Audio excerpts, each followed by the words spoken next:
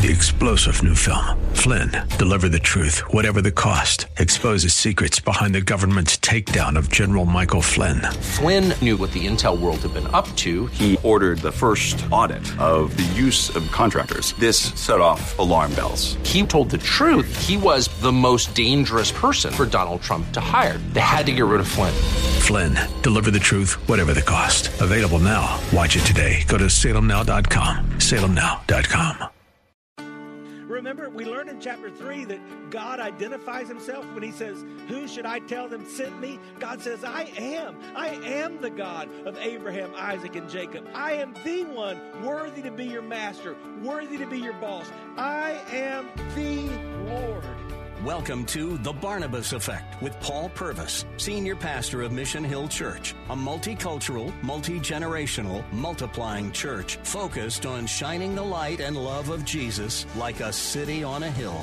You're invited to visit any of the 3 locations in Temple Terrace and Tampa. For information and locations, visit missionhill.org. That's missionhill.org. Now, with today's message, here's Pastor Paul Purvis. We've been through this first powerful miracle with the staff, and then 9 plagues. What made Moses keep going back? I don't think that it was just obedience. I don't think that it was just persistence, that he had gone to a motivational speaker and knew you got to keep on keeping on. Now, I don't think that's what it was. I think there was more. And the key is found in a passage we skipped over. So I want to read that. And then I want to tell you how you can keep going back, okay? Chapter 6, verse 1. But the Lord said to Moses. Now remember, this is before all those plagues. This is before he's gone to Pharaoh. You'll see what I'll do to Pharaoh. For with a strong hand, he will send them out. With a strong hand, he will drive them out of his land. And God spoke to Moses and said to him, I am the Lord. Say this. Say, he is the Lord. He is the Lord. He said, Moses, I am the Lord. I appeared to Abraham and to Isaac and to Jacob as God Almighty, but by my name, the Lord, I did not make myself known to them. Remember, we learned in chapter 3 that God identifies himself when he says, who should I tell them sent me? God says, I am. I am the God of Abraham, Isaac, and Jacob. But I am the Lord. And that name, the Lord, we translate Yahweh in the Hebrew Bible. It's the first time in Scripture that we have that phrase. And now for the rest of the book, you'll see that with a capital T or with a capital L.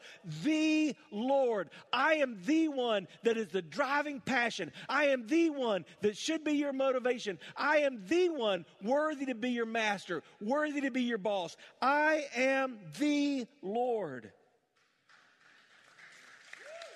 I also established my covenant with them to give them the land of Canaan, the land in which they lived as sojourners. Moreover, I've heard their groaning, the people of Israel, whom the Egyptians hold as slaves, and have remembered my covenant. A secondary theme all throughout Exodus is that God wants us to know that he knows us. So he's already told them twice, I've heard you, I've seen you, I remember what I told you I was going to do, I understand what you're going through, and I'm going to come down to deliver you. And now he's telling Moses that a third time. Say therefore to the people of Israel, I am the Lord, and I will bring you out from under the burdens of the Egyptians. I will deliver you from slavery to them, and I will redeem you with an outstretched arm and with great acts of judgment. I will take you to be my people, and I will be your God, and you shall know that I am the Lord, your God, who has brought you out from under the burdens of the Egyptians. I will bring you into the land that I swore to give to Abraham, to Isaac, to Jacob, and I will give it to you for a possession. I am the Lord. There's something I want you to understand. Sometimes, if you want to go forward, you've got to go back. You've got to go back to those moments in life where you encountered God and he showed you who he was and what that meant to you. And if you haven't had those moments, when you come through the tough times in life, when the storms come, all you're going to see is the wind. You're not going to know the peace. But if you go back to those moments with God where you were in the center of his will and he spoke to you, that's something to hold on to. So let me tell you what he told Moses to go back to. He said, first go back and remember who I am. And so that's what I would say to you. You've got to keep going back and remember who God is. Who is God to you? Is he just the God of love? That's popular today. God's loving. He could never send anybody to hell. He could never be angry. God is loving, and he is love, but he's way more than that. Maybe you're on the other extreme. You see God just in his justice. And so you think, man, God's an angry God. I mean, he's ready to zap me. And if I blow it, I don't even know if I'll make it. I'll surely not go to heaven. Well, listen, God is just, but he's way more than that. He would tell Moses, I was, and I am, and I forever will be. He was the uncreated, unchanging, unending God. He is a big God. Last week, we learned that he is God Jehovah. He's Jehovah Nisi, the Lord my banner. He's Jehovah Rapha, the Lord my shepherd. He's Jehovah Rapha, the God who heals. He's Jehovah Shammah, the Lord who is there. He's Jehovah Saduku, the Lord our righteousness. He's Jehovah Jireh, the Lord who provides, and he's Jehovah Shalom, the Lord of peace. He's all these things, but he's more than these things. He's above us, though he is with us. He transcends us. He is the Lord. Usually, when we miss out on God's best, it starts with us forgetting who he is. We've taken our eyes off of him and we've put our eyes on ourselves and our situation. If you're doing that today, keep going back and remember who God is. But there's a second thing Moses learned. You got to go back and remember what God did. So that first word to Moses, he speaks in the present tense. I am the Lord. But this next word, he speaks in the past tense because he's saying, Moses, I want you to remember what I did. I established you and I delivered you.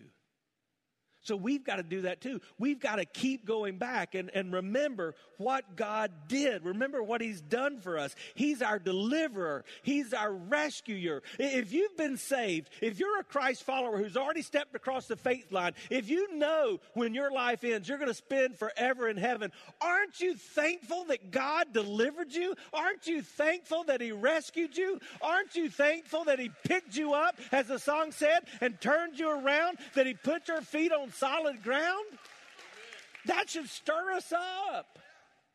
And when we go through tough times and we think, man, it couldn't be worse. If you're a Christ follower, never say that. Yeah, it could be worse. You could be on a one-way path to hell. But God delivered you. You have a future. That's what God does. Now, I've been telling you, we're studying Moses, but this is pointing us to Jesus. Everything points us to Jesus.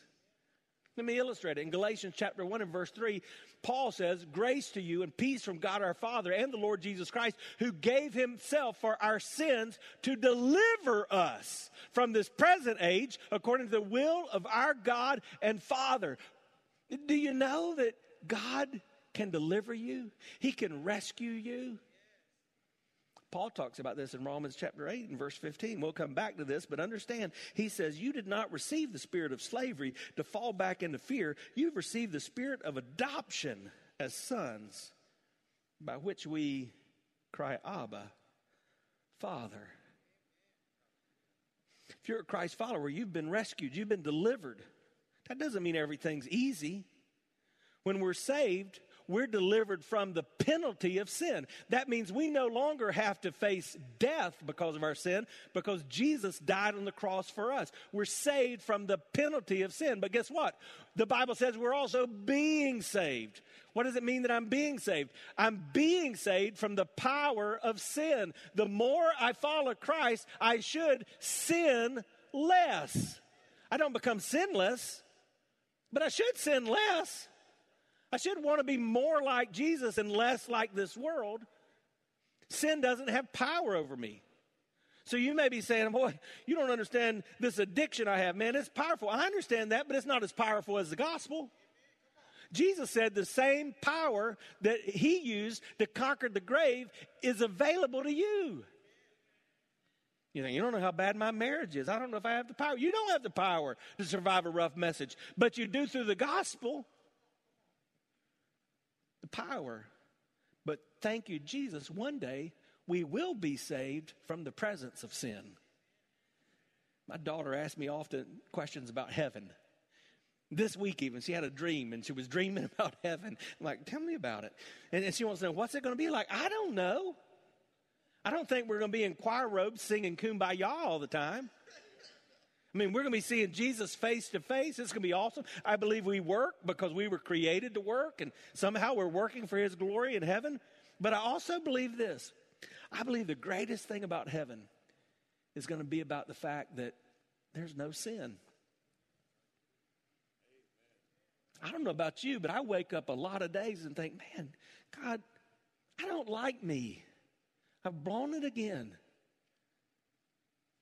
I've succumbed to sin. But there's no sin in heaven because we've been delivered.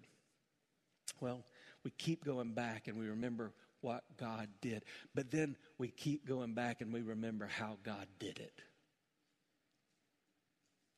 He says to Moses on behalf of the children of Israel, I will redeem them. Now for them, that's in the future tense. He started in the present, he went to the past, and now he's in the future. For us, that's in the past too, because we've got the whole scriptures. He has redeemed us. What does it mean to redeem something? Well, I went to Walgreens this week to buy some medicine. And when I put my phone number in the little keypad, you know what the guy said? Would you like to redeem your $10 points? And I'm like, well, yes. What was he saying? Do you want to take this credit and apply it to your deficit? That's what it means to redeem something. We use cash to do that too.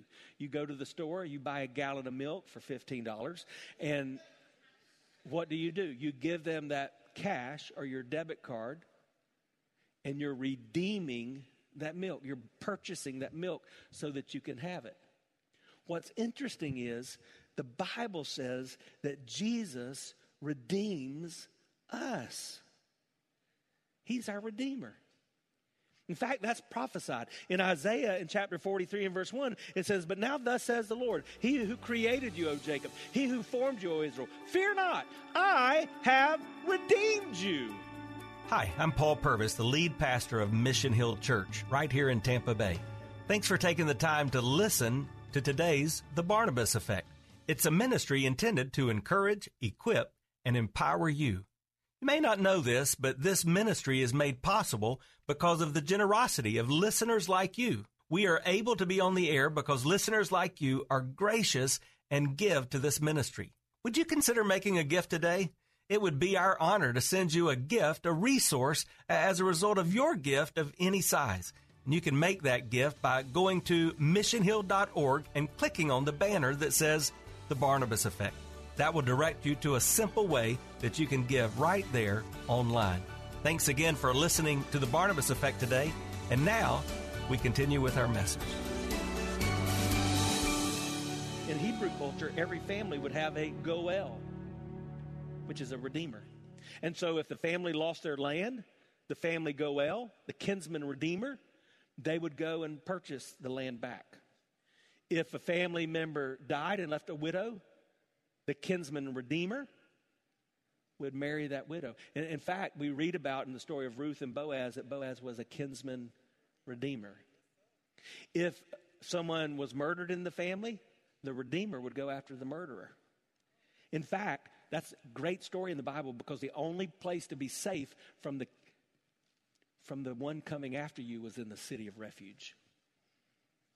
By the way, God's our refuge. He's our strength. He's a very present help in times of trouble.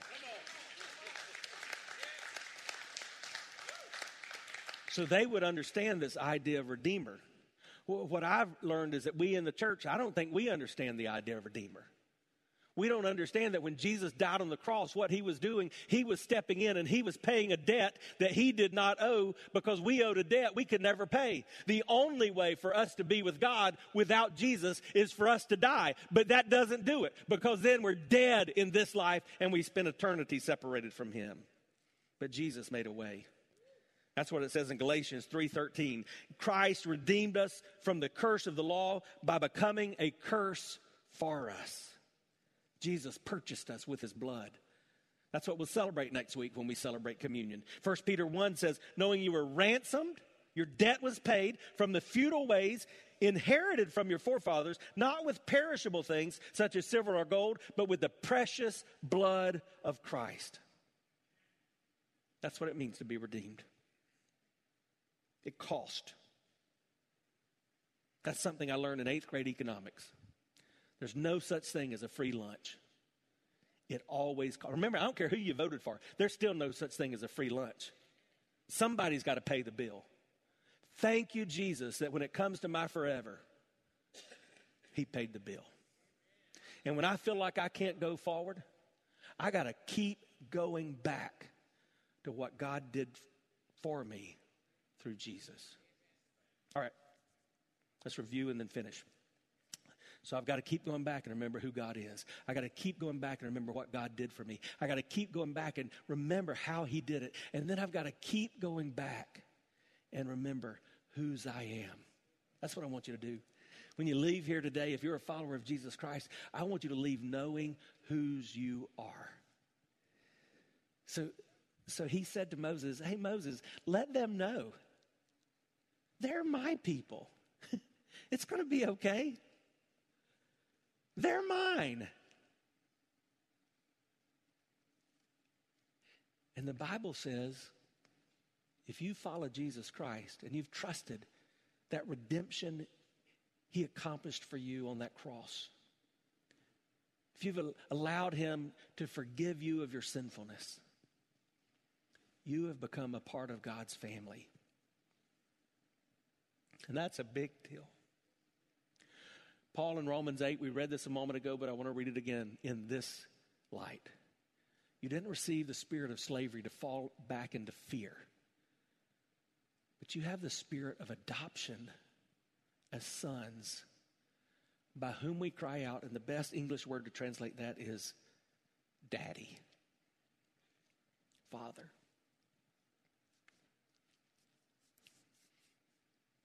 If you've got a relationship with God, you are his. And once you're his, you're his. He doesn't treat your heart and your life like a cheap hotel where you check in and then check out as quick as you can. No, he's there to stay.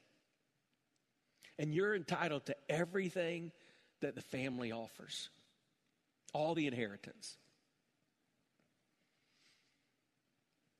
It's been over 5 years ago now that God began to move in our heart about a little girl that we had met. And Kimberly and I began to talk and pray and think maybe God was leading us to bring her into our home and adopt her. She was born to a teenage girl who was not living for God, making very poor life choices. I'm so glad she did make the choice to give our daughter life, that she didn't choose abortion and her death.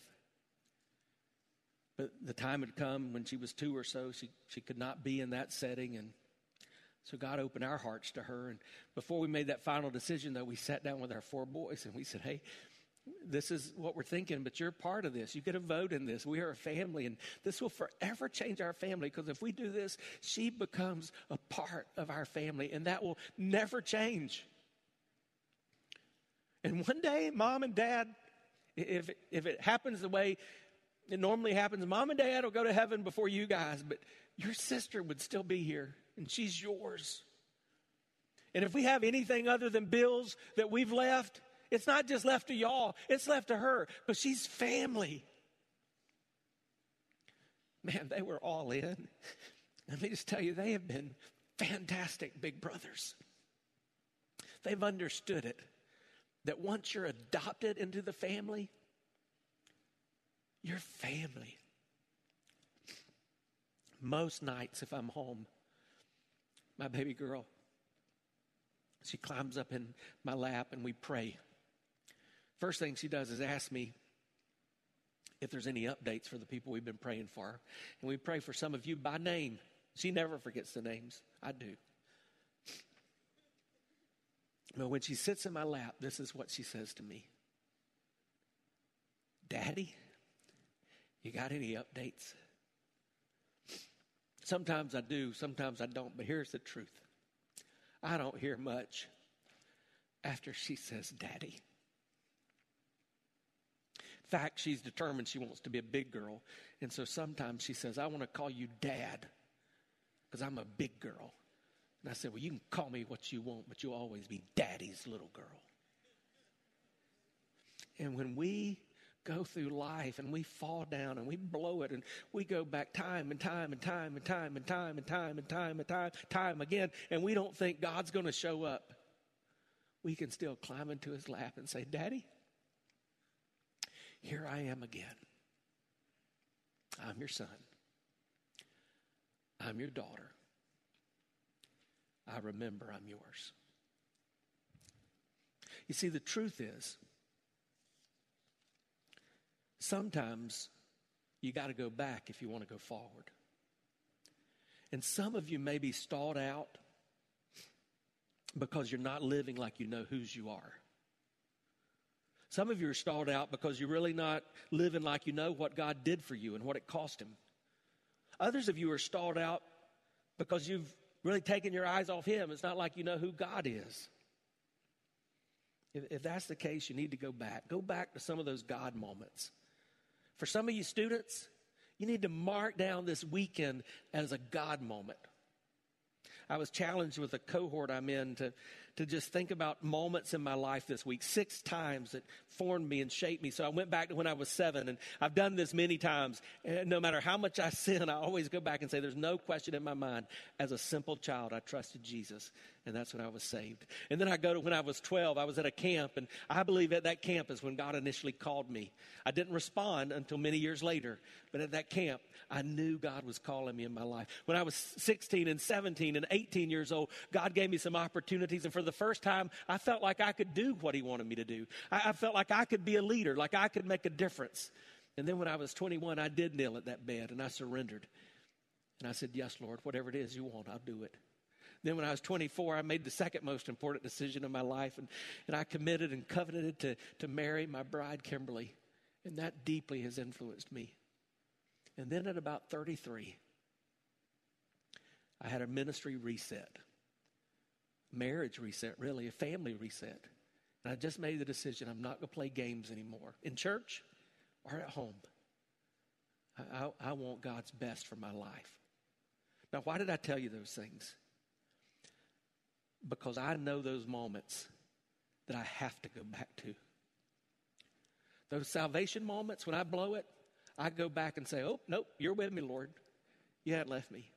Those call moments when I think, man, I'm tired of emails that don't like what we're doing, or I'm tired of the stress of, are we going to be able to pay the bill? I'm tired of this or that. I go back and say, no, God, you called me, and if you called me, you'll take care of it. When my marriage has challenges like every marriage, I go back to that moment and say, thank you, Jesus, for Kimberly. I don't deserve her. And when I'm tempted just to go through the motions as a pastor and not make it about those who aren't here yet, I go back to that moment where I said, I'm not playing games anymore. You need those moments because sometimes you got to go back if you want to go forward. If you're a Christ follower, I want you to think about those moments. But I need you to know before I pray, there's no question in my mind. Some of you are here and listening, and you're not yet a follower of Jesus. I'm not talking about church. You've never surrendered. And I just need you to know, you can't go back to somewhere you've never been.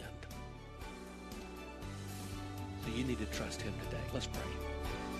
You've been listening to The Barnabas Effect with Pastor Paul Purvis. The Barnabas Effect is here to provide listeners like you with biblical truth and spiritual encouragement. But it can't be done without your financial support. Go to missionhill.org and click on the Give tab. Your financial support helps us reach those seeking truth about God and themselves. Thank you for giving at missionhill.org. And join us weekdays at 9 a.m. for The Barnabas Effect with Pastor Paul Purvis on Faith Talk, AM 570 and 910.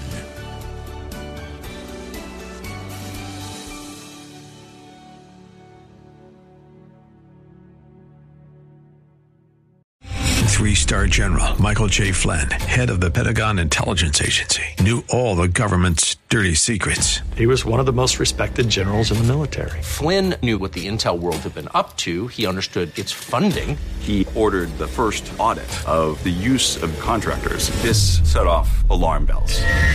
The explosive new documentary, Flynn, Deliver the Truth, Whatever the Cost, uncovers the facts behind this scandal. Flynn told the truth. He was the most dangerous person for Donald Trump to hire. I find out the worst enemy that I'm going to face in my life is right here in America. They took my assessment and they wanted me to change it. And I was like, I'm not changing it. They had to get rid of Flynn. With in-depth interviews, archival footage, and never-before-seen personal records of the man behind the headlines. I just felt like I was drowning. Flynn, Deliver the Truth, Whatever the Cost. Available now. Watch it today. Go to salemnow.com. salemnow.com.